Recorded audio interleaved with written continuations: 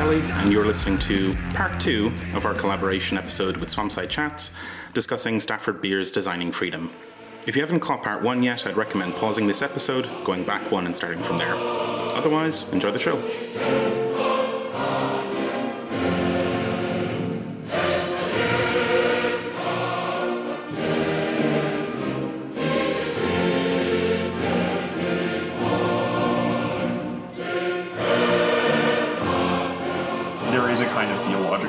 Where there is a revelation of market truth that happens in the sort of high bourgeois period, and then everything after that is deviation. Yeah, and like by contrast then, like you've got Beer here, who says the workers of a society can in fact design a society that will run itself along cybernetic principles, but that doesn't have to be a kind of like emerging from the noise of the market. That it is possible to do better than random chance if you apply some basic principles of organizational science. Right. And, like, Nick Land in particular, who claims, like, to be a cybernetician. He is the worst fucking read on cybernetics. I fucking hate how ignorant he is of that shit. And he uses the goddamn word to justify his bullshit all the fucking time. And I want to fucking punch him. Yeah. Basically, he takes that sort of, like, logic that, like, runs through that sort of complexity argument that runs through Hayek, and turns it into this sort of like vaguely theological notion called cosmic anarchy. Yeah. He refers to it as cosmic anarchy, and basically everything in the universe is becoming including societies as a whole are becoming complex and increasingly atomized to the point where it just it just like cuts itself all bits and pieces just like completely separate. And it's become more and more of a metaphysical concept as it's gone along. Like, there's a recent article that he did in Jacobite. I forget the title of the article itself, but basically he tries to argue that, you know, it's something inherited in the universe itself that, like, basically race science and frickin' what's it called? And frickin' what, like IQ bullshit? No. It's like physics, theoretical physics, modern theoretical. Modern theoretical. Quantum mechanics basically justifies this sort of cosmic anarchy view that all of extreme atomization of all subjects within the death of subjectivity. And so when a philosopher reaches for quantum mechanics, you reach for your Kalashnikov.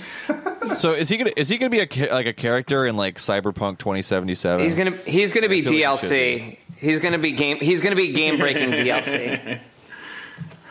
So, like, the thing here is that, like, I mean, even if some of that analysis is some of it, I mean, if look at that, I'm not going to fucking say I agree with Nick, right? But like, some of it is kind of true at its limit, right? That, like, again, the world is at its limit ultimately unknowable. It tends towards proliferating variety, and it will eventually peter out in a kind of entropic heat death.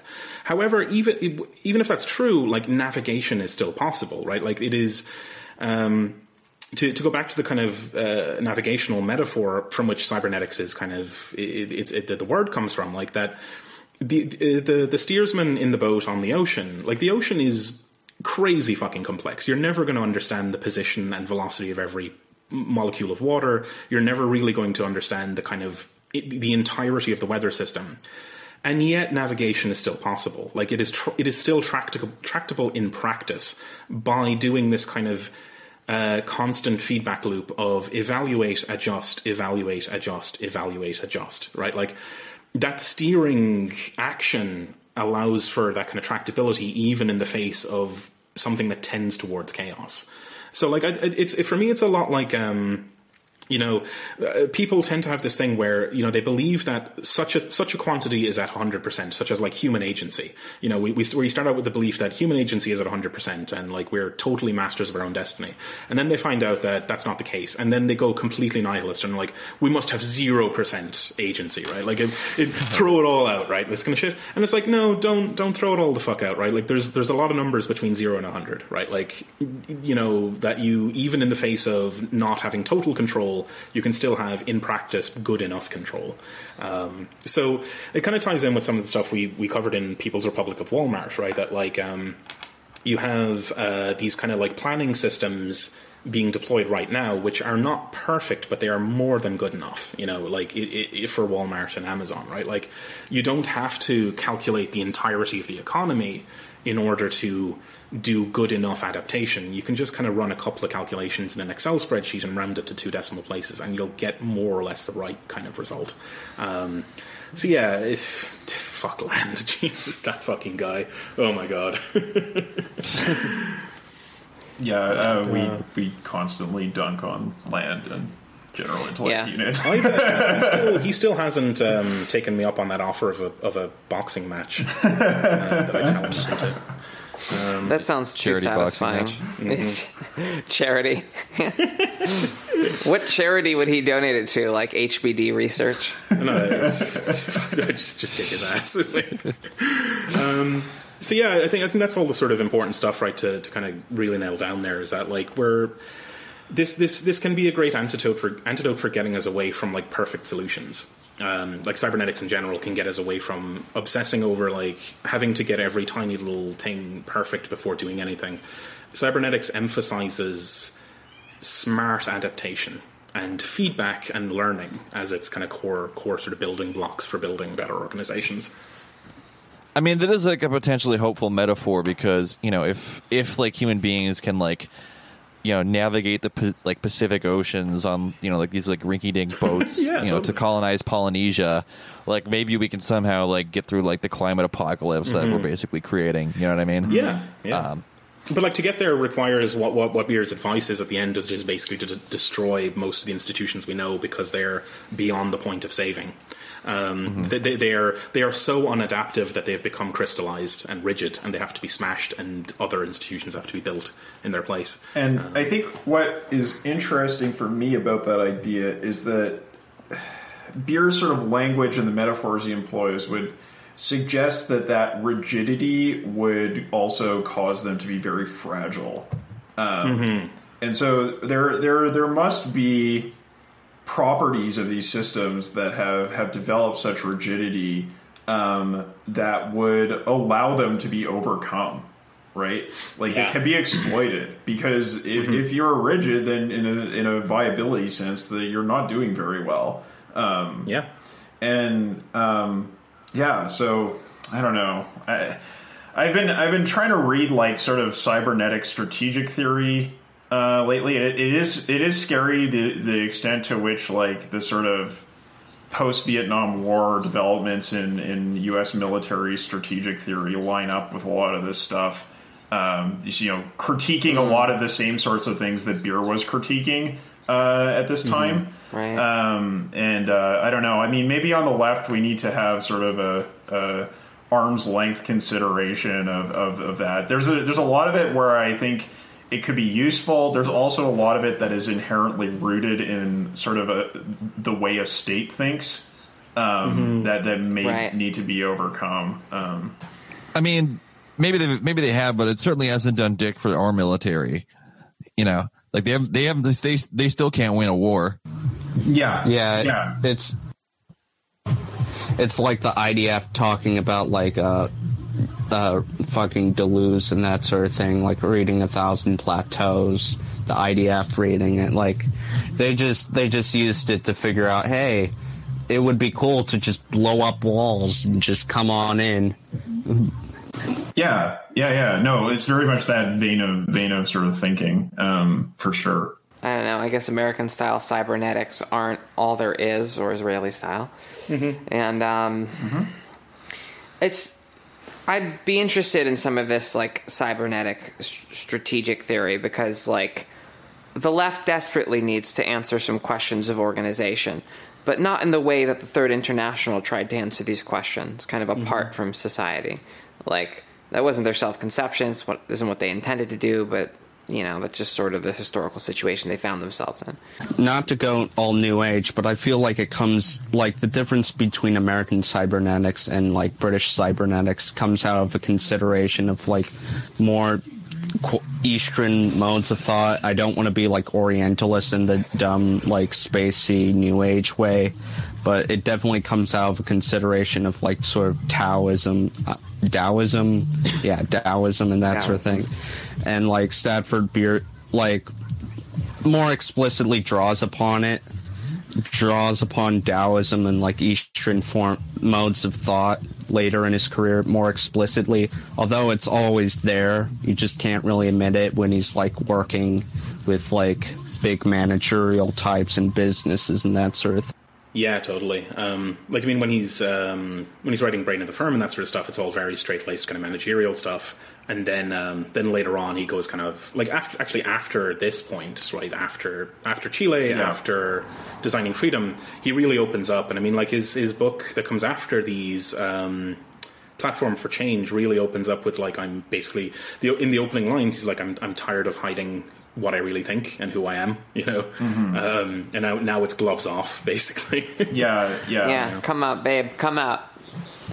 Nowadays, he would foreground that stuff on purpose, though. Yeah. It's all about, like, repackaging, like, exotic Eastern ideas, you know? Yeah, totally. Oh, definitely. Like, yeah, so, you know, he was really heavily influenced by his time in India with the British Army, I think it was.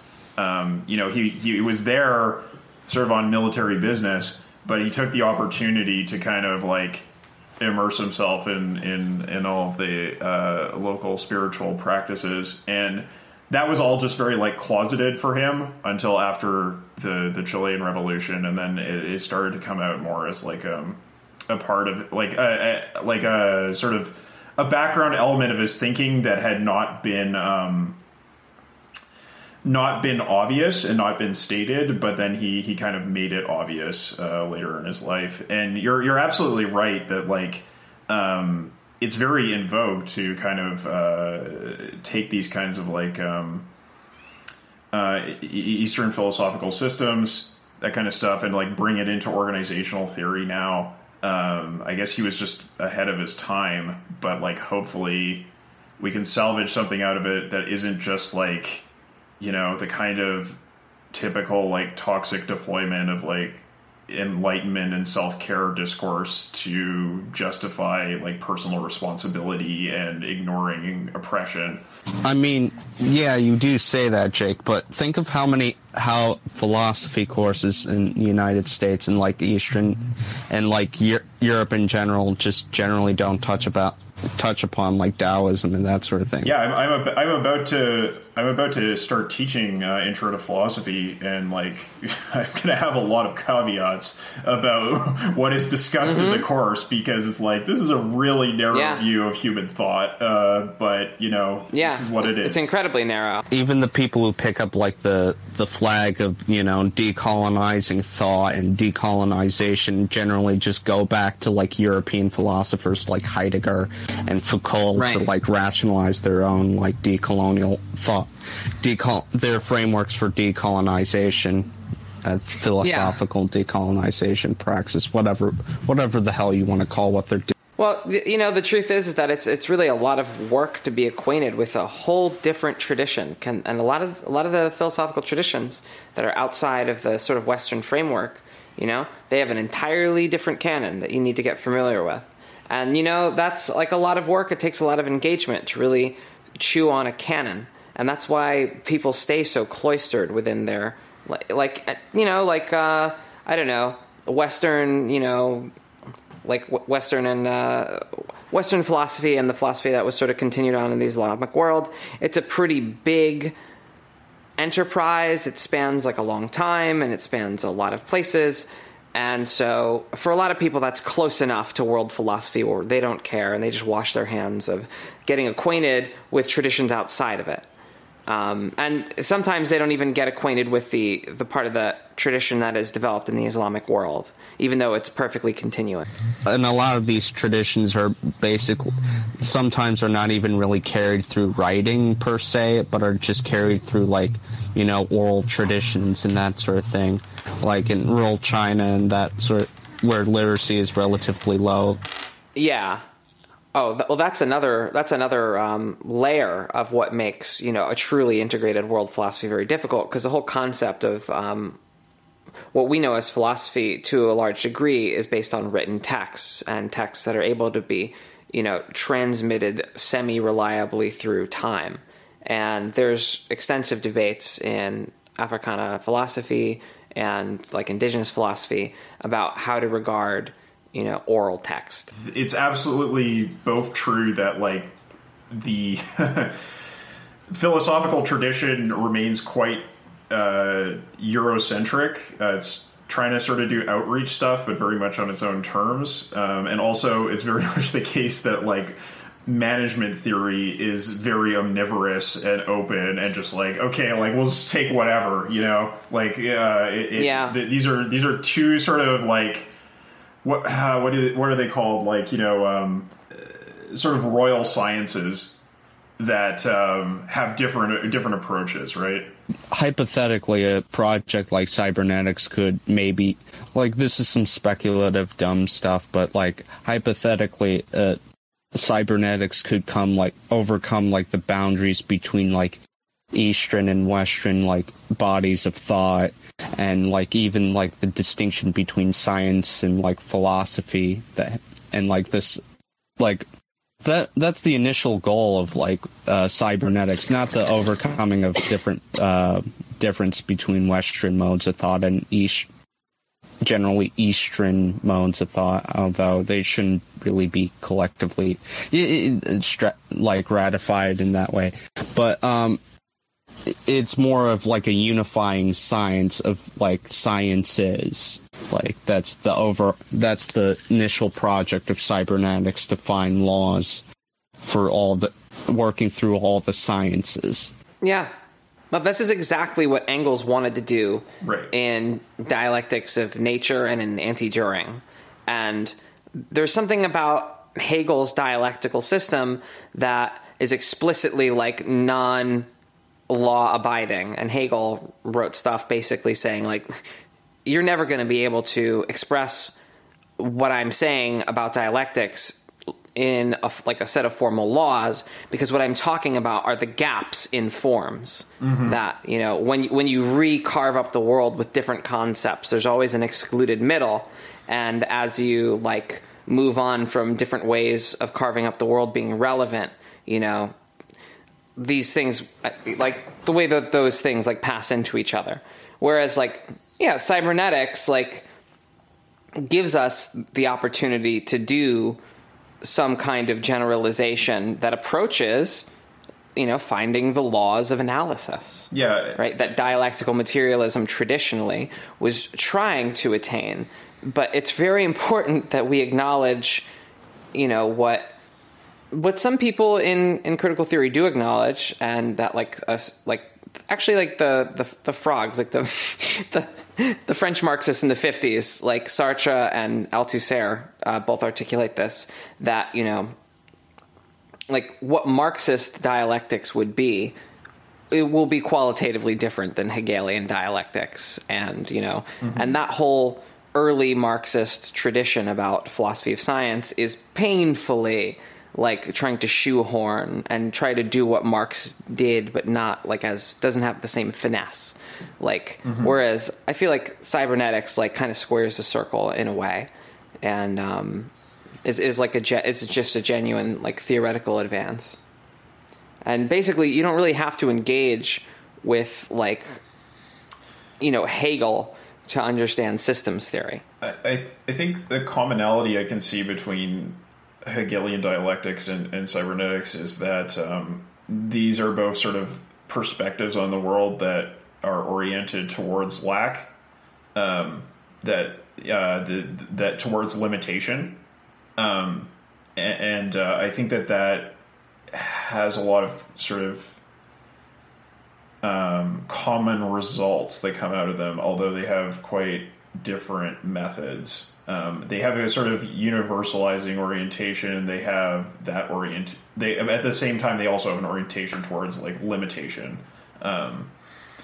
Also, with Hegel, there's like an emphasis on holism, just general whole organisms and basically like sort of proto systems theory sort of stuff within Hegel itself.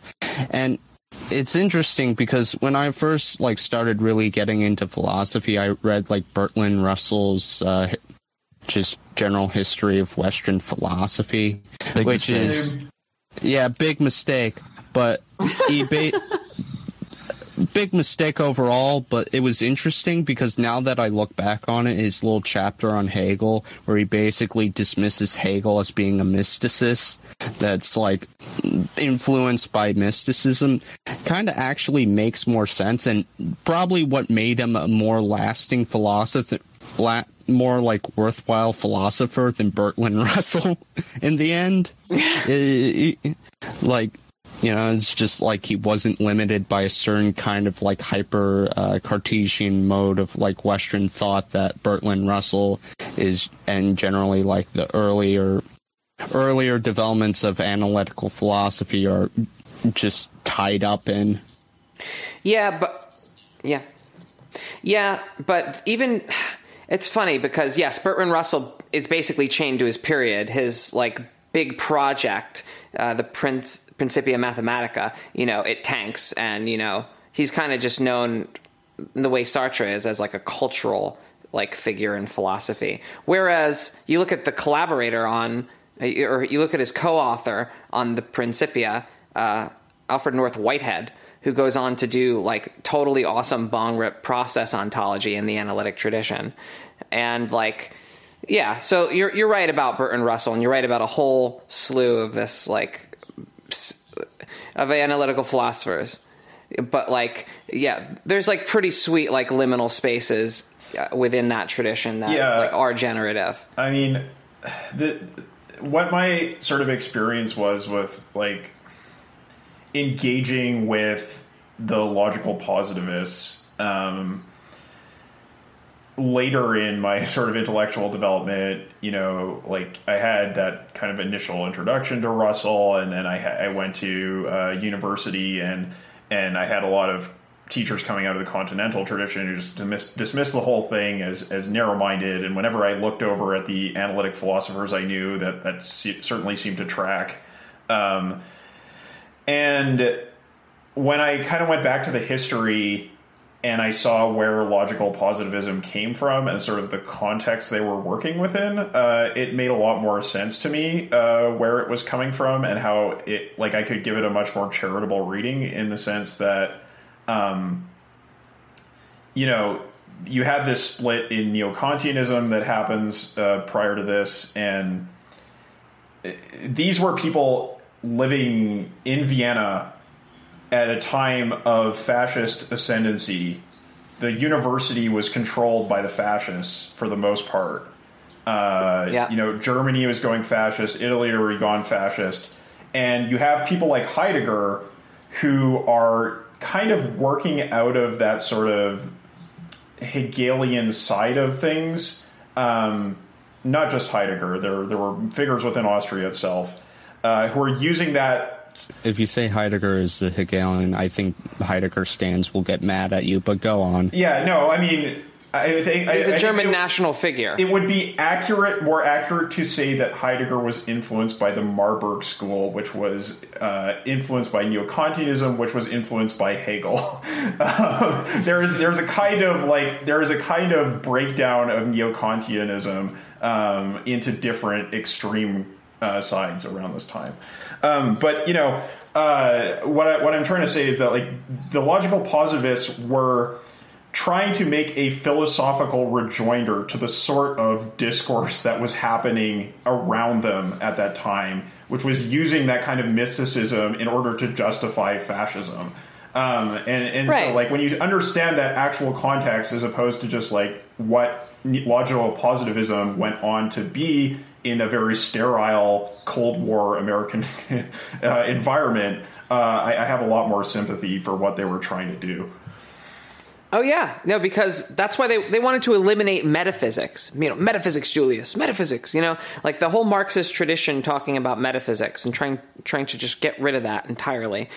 Nobody took that more seriously than the logical positivists. I don't know.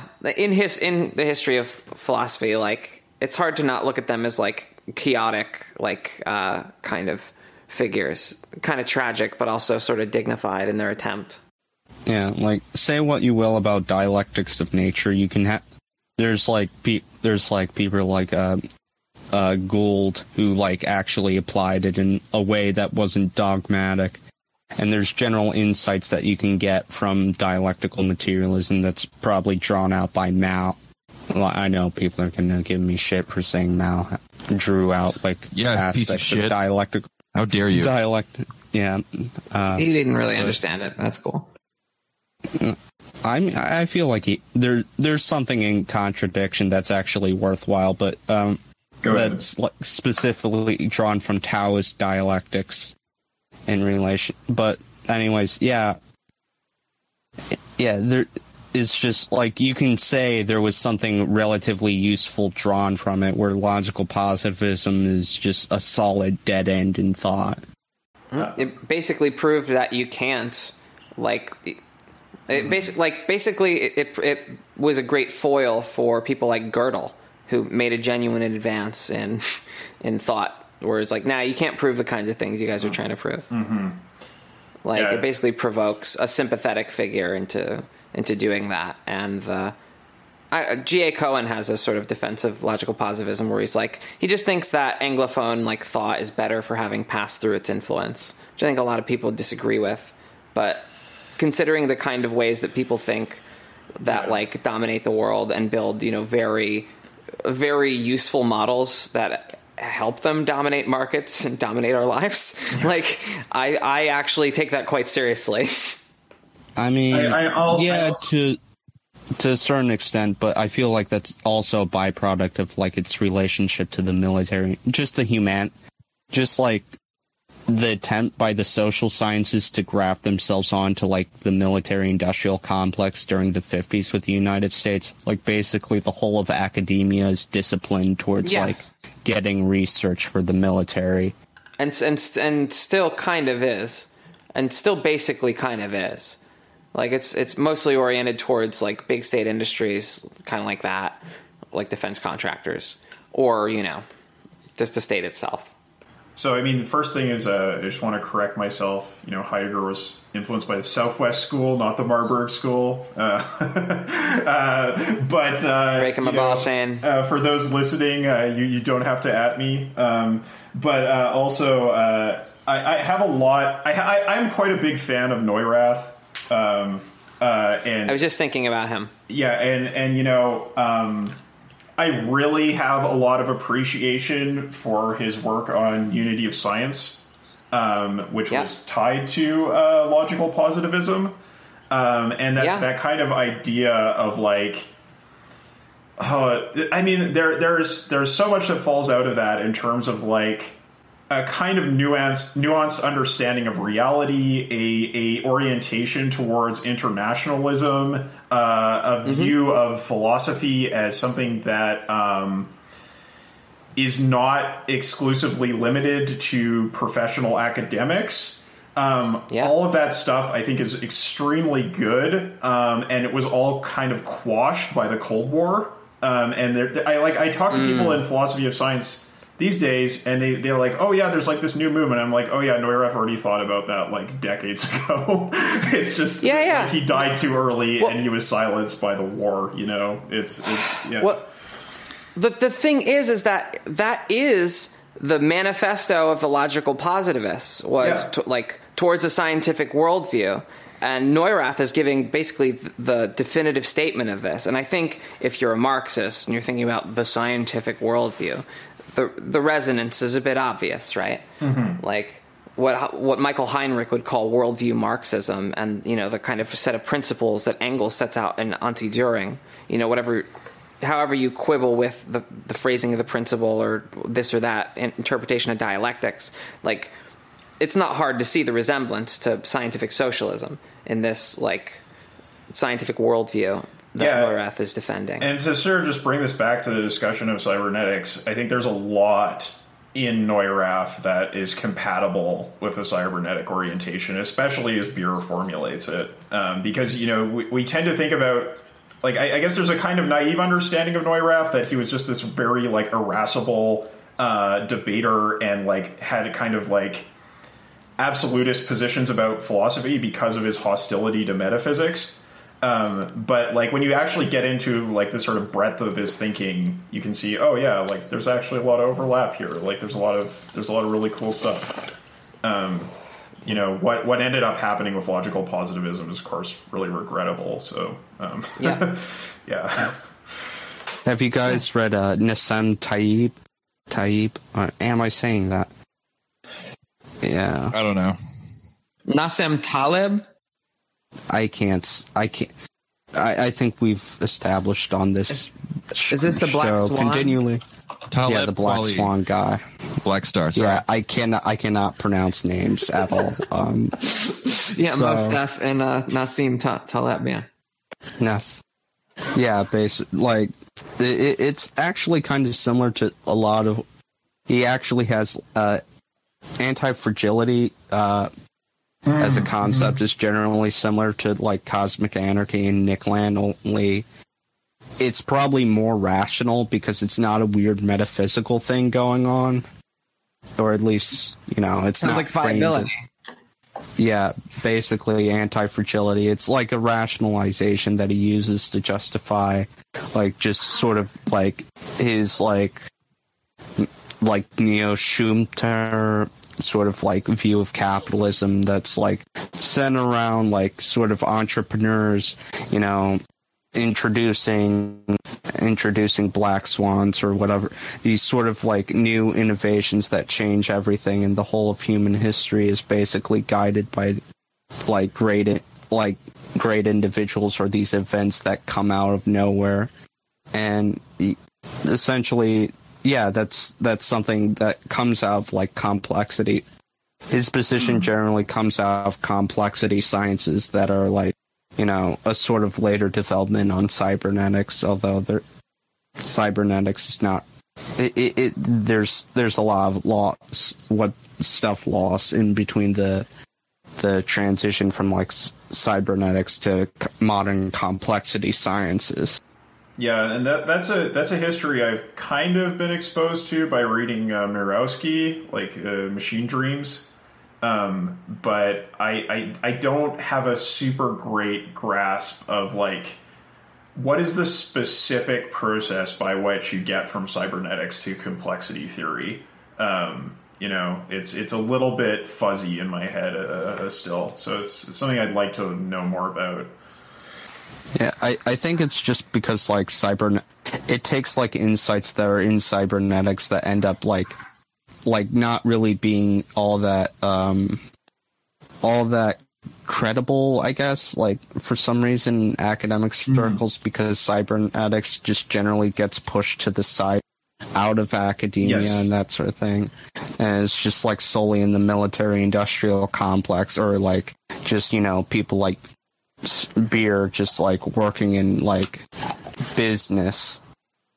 Right. Or it ends up being like weird associated with science fiction, and generally that just leaves people in academia not really to look into it deeper, I guess. Yeah, you can only take that kind of Jameson type ironic stance towards it, right? Right. Yeah, so we want to go around with concluding thoughts on this.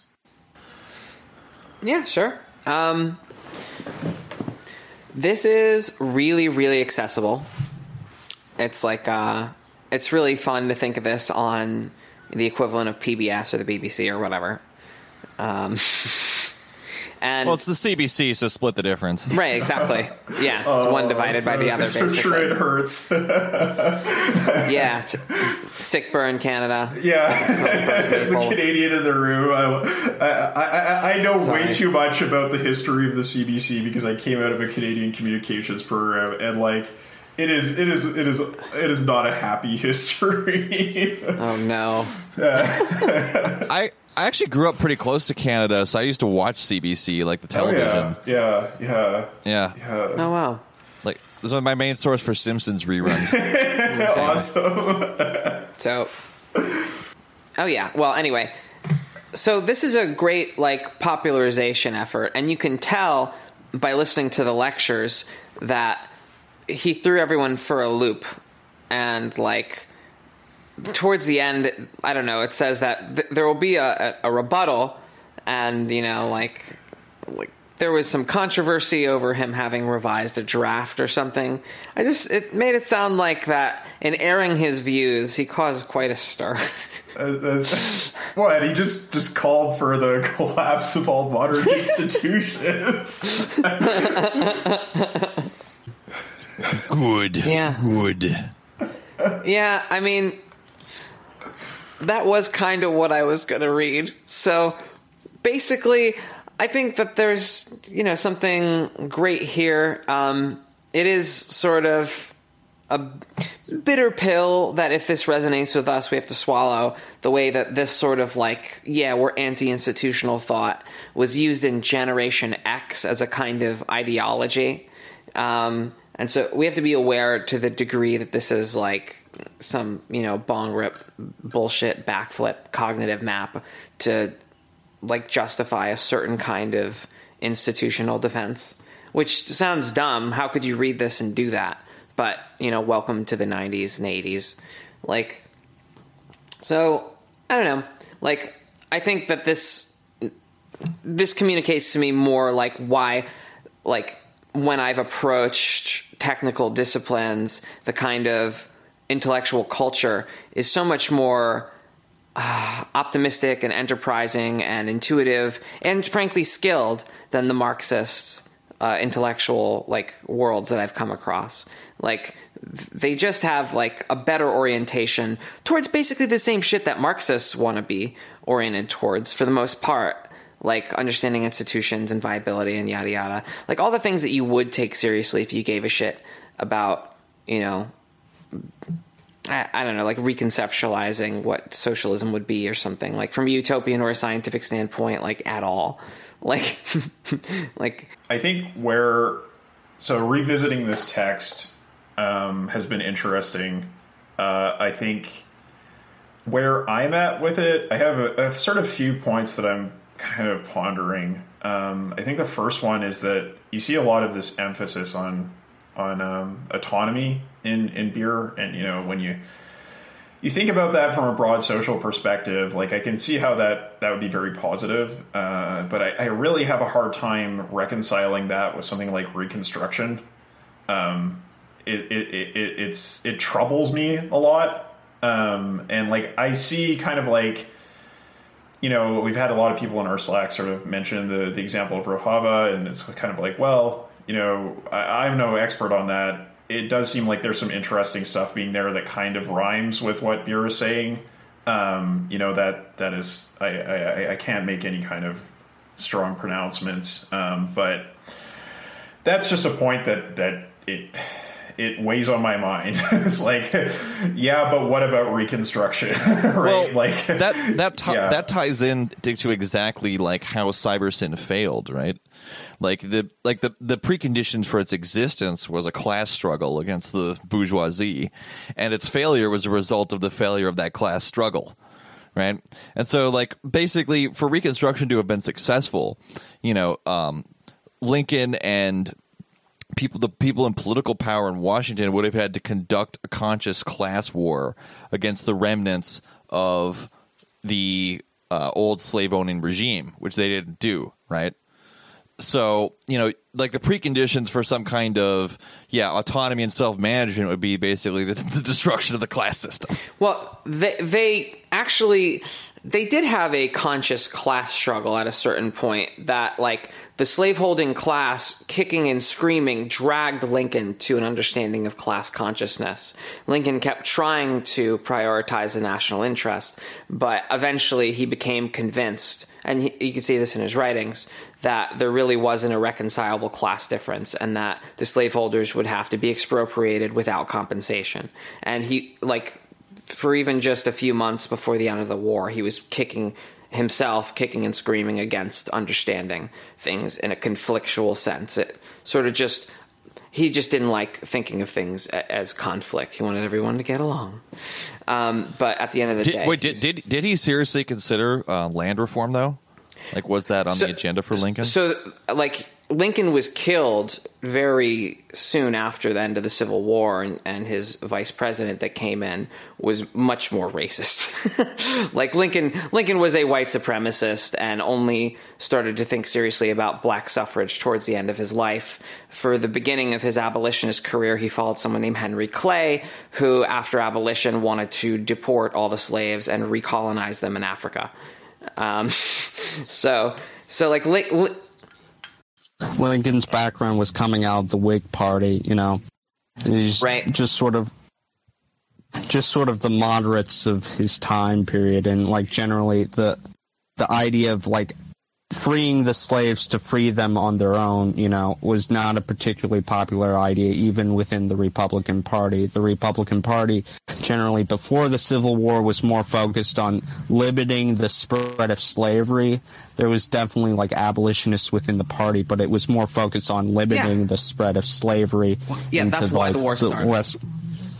And yeah, even during the war, like Lincoln and the party was apprehensive about making it about slavery until it became strategically important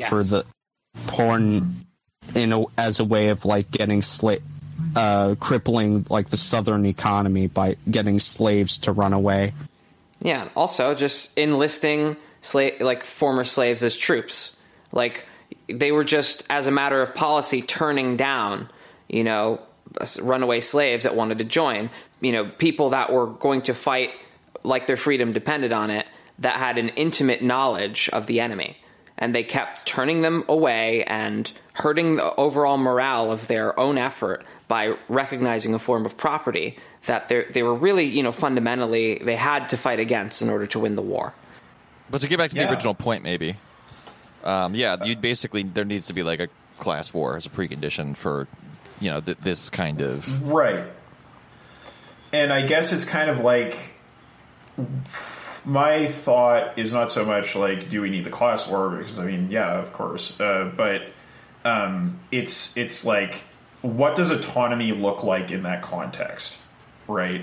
Like, is there a way in which Reconstruction could have been oriented in such a way that there could have been some degree of autonomy in areas in the South but still carried on the class war, and that would have been effective? Like, I mean, I just think about those kinds of situations where it's like you get into this titanic social struggle, and like, where does autonomy fit into organization in those contexts? Because I think that's important to revolutionary strategy. Yeah. CLR James looks at takes like a sort of like black autonomous perspective, which also like Harry Cleaver. Mm-hmm. But you know, autonomy for whom? In Reconstruction, part of it is enfranchising the black population and asserting black autonomy. And you know, that's part of the design of freedom, would be to tweak for these things. I think that would be true, you know, with regards to sex and gender, with regards to every oppression under the sun. And I guess the other point that I really have been sort of thinking about a lot here is this definition of viability. So there's a section in this lecture series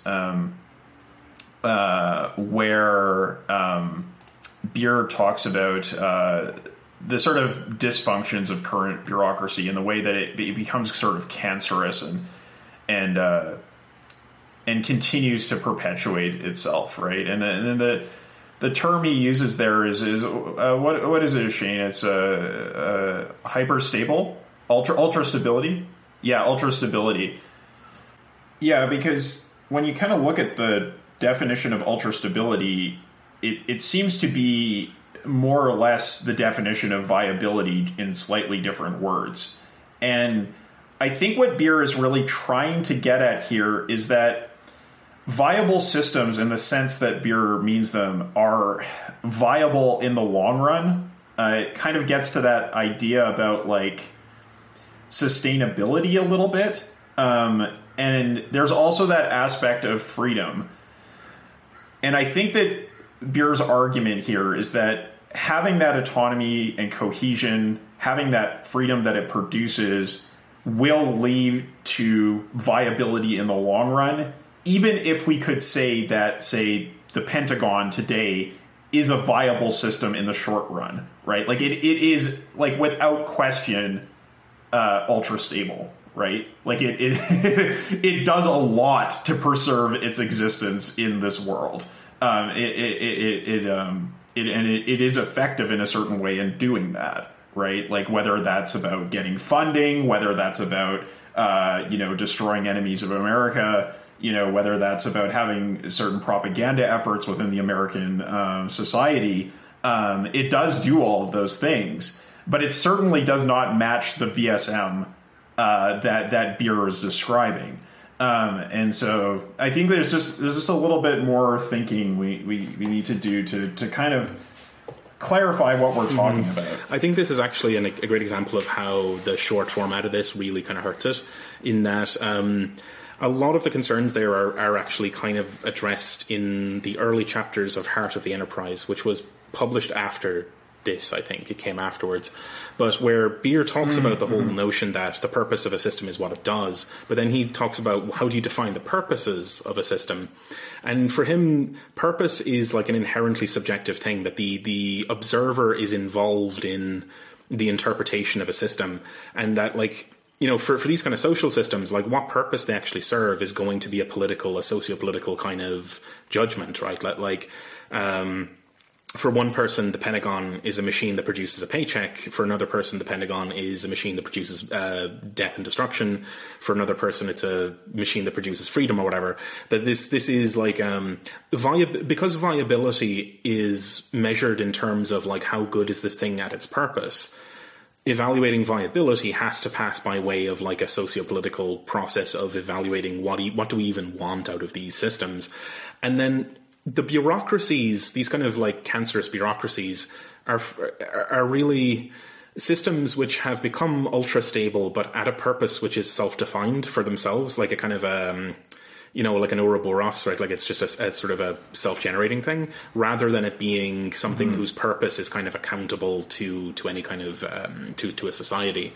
So unfortunately, he can't cram that in here, right? Like there's nowhere near enough time. But then this is kind of a bit of a problem, right? That, like, to really get Beer, you're looking at a couple of 1,000 pages of fucking study, like, and it's, oh boy, it's a hell of a project, Yeah, and I do think there's a certain way in which that kind of critique, like, kind of loops back to, like, Hegel's philosophy of right, and his understanding of the state and, like, the sort of cohesion of society and all that kind of thing. And then, we can kind of look at Marx's critique of that, right? So I think there's a lot of, like, productive directions we can go with this. It's just there's a little bit of fuzziness here that I would like to see further refined. I think there's even potentially fuzziness in Beer's thinking that we probably need to investigate further. I think this is kind of my closing remarks, is that, like, I think I'm largely with Kyle on this, that, like, I think this is very promising stuff, and I think this is, like, kind of hand in glove with Marxism. Like, I think we can claim cybernetics as a socialist technology,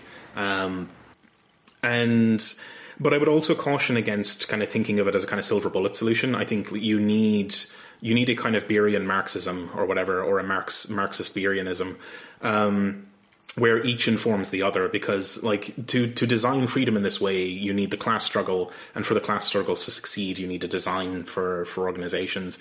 It's a yin yang scenario. Like, I don't think you can lean on any one of these pillars and hope to succeed. And I would really caution against simply kind of leaning on Beerian cybernetics as your only pillar, right? Right, absolutely. Jake? I am interested in his thoughts and wish to subscribe to his newsletter. You can subscribe to fucking General Intellect Unit. Yeah. Emancipation Network. Yeah. Oh, goddamn. If you, like, get enough patrons, will you visit the Beer estate and read the Capital excerpts and have his commentary on Capital and then make an episode about it? That stuff's down in Manchester. I could do that. Yeah. Yeah, you know, if we really got enough Patreon money, then like we could both go to Metaforum, which is like which is the like annual conference of sort of beer rights. Hell yeah! Which Shane visited last year. I met Raul Espejo, who was for a while the director of Cybersyn, or one of the very high places. He worked very very closely with beer, and he barely escaped with his life from the coup. And it was only kind of after we were leaving and heading to the airport that I realized it was that Raul. And it was because I was talking to someone, we were heading to the airport, and it was like, oh yeah, like you know, we come every year, and like it's Raul doesn't really talk about the practicality so much these days. He kind of focuses on the theory, because like it's just too fucking painful to like talk about implementation, because like he was a friend of Salvador Allende, and like he became a good friend of beer, and all of his fucking buddies got shot, you know. So he's just this sweet old Chilean guy who shows up at these conferences and is like really into the theory and stuff, but you just can't shift him onto the practice discussing it. He was kind of really sweet guy, but like kind of tragic. Do you ever watch any of like Guzman's films? No. This guy who directed The Battle of Chile. You ever see that flick? Okay, I should check that out. No, that's kind of how I heard about the Chilean thing, and it's a haunting film. Like they had to smuggle the canisters out of the country through the Swiss embassy or through the Swedish embassy. Wow. But there's a part in the movie where one of the camera people gets shot and dies, and so you see him dying from his perspective. Jesus Christ. Are you serious? Yeah, he gets killed by a fascist. No, it's a great film, but the guy's filmography after that is kind of haunted by it. And he did this movie called. But he did this movie where it takes place again in Chile like later, and it's contemporary. It came out a few years ago, and it's about these Chilean space observatories, and it gets like super metaphysical. And that's how I knew about this stuff about like the women going through like the desert, looking up like bodies and shit like that. That's like a part of it. It's all, but you see like how it's got Nostalgia for the Light. That's what it was called. It's from 2010, and it's kind of about, I don't know. It gets very cosmic in terms of like the almost fallout and entropy from like what happened, and just kind of the state of where Chilean society is at right now.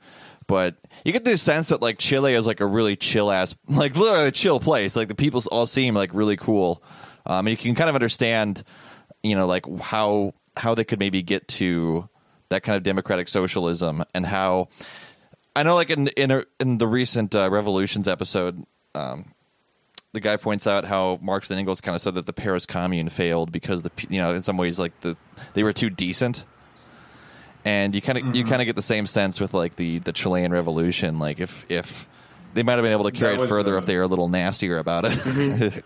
that was Castro's perspective. You know, right? It's like he gave Allende a gun, right? Yeah, and he's pleading with him to the end to fight. You got to be non-compliant. Yeah. Here, read this book. It's by Nick Land. It's from the future. Okay. Remember, intelligence only matters when it gets mean. I don't know. It's really hard. Yeah, no, it is even today. I mean, if you're interested in the Chilean Revolution, you have to watch that movie because it's like they filmed it on the ground when it was happening. Jesus. Yeah. So it's like 6 hours long, but it's really great. And like they show strikes and street demonstrations. They talk to workers, and they talk about the way they're like creating like the industrial cords and like coordinating the economy. Like, it's pretty great. Nice. Jake, you gotta introduce more of our audience to dope socialist films. Yeah. Who have we got left for closing remarks? Rosa?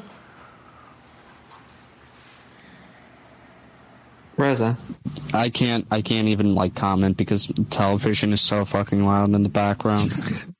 And my phone mic just picks it all up, unlike the snowball mic. But I wish I got more time to comment on like some of the stuff in relation to like computers. That part was relatively interesting. How like technology is affected, like the implementation of technology is limited by power in a sense, like, you know, how like automation is only implemented to benefit the managerial class and like the capitalist class, what the overarching capitalist class, rather than like, you know, being an advancement onto itself. So computer technology is ultimately limited to just being used to manage people, and that's why they're functionally afraid of technology. It's merely a tool of their like domination. I thought that was relatively interesting.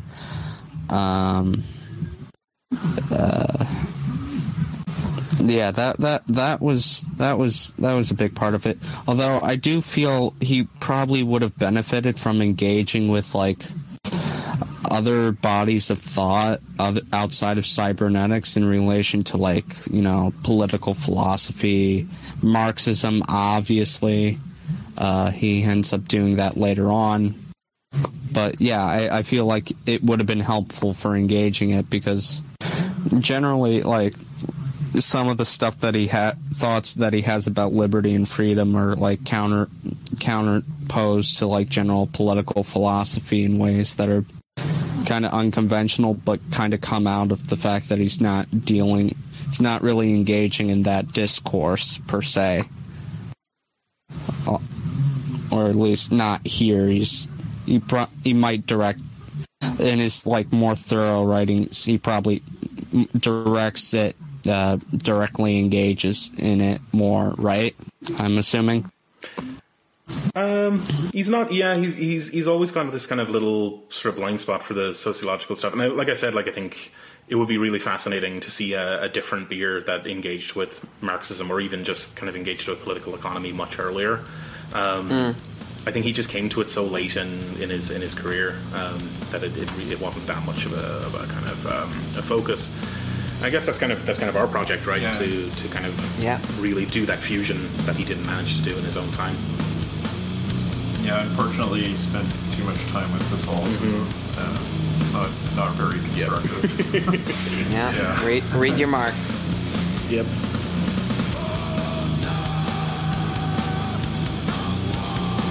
Well, that's it for this episode.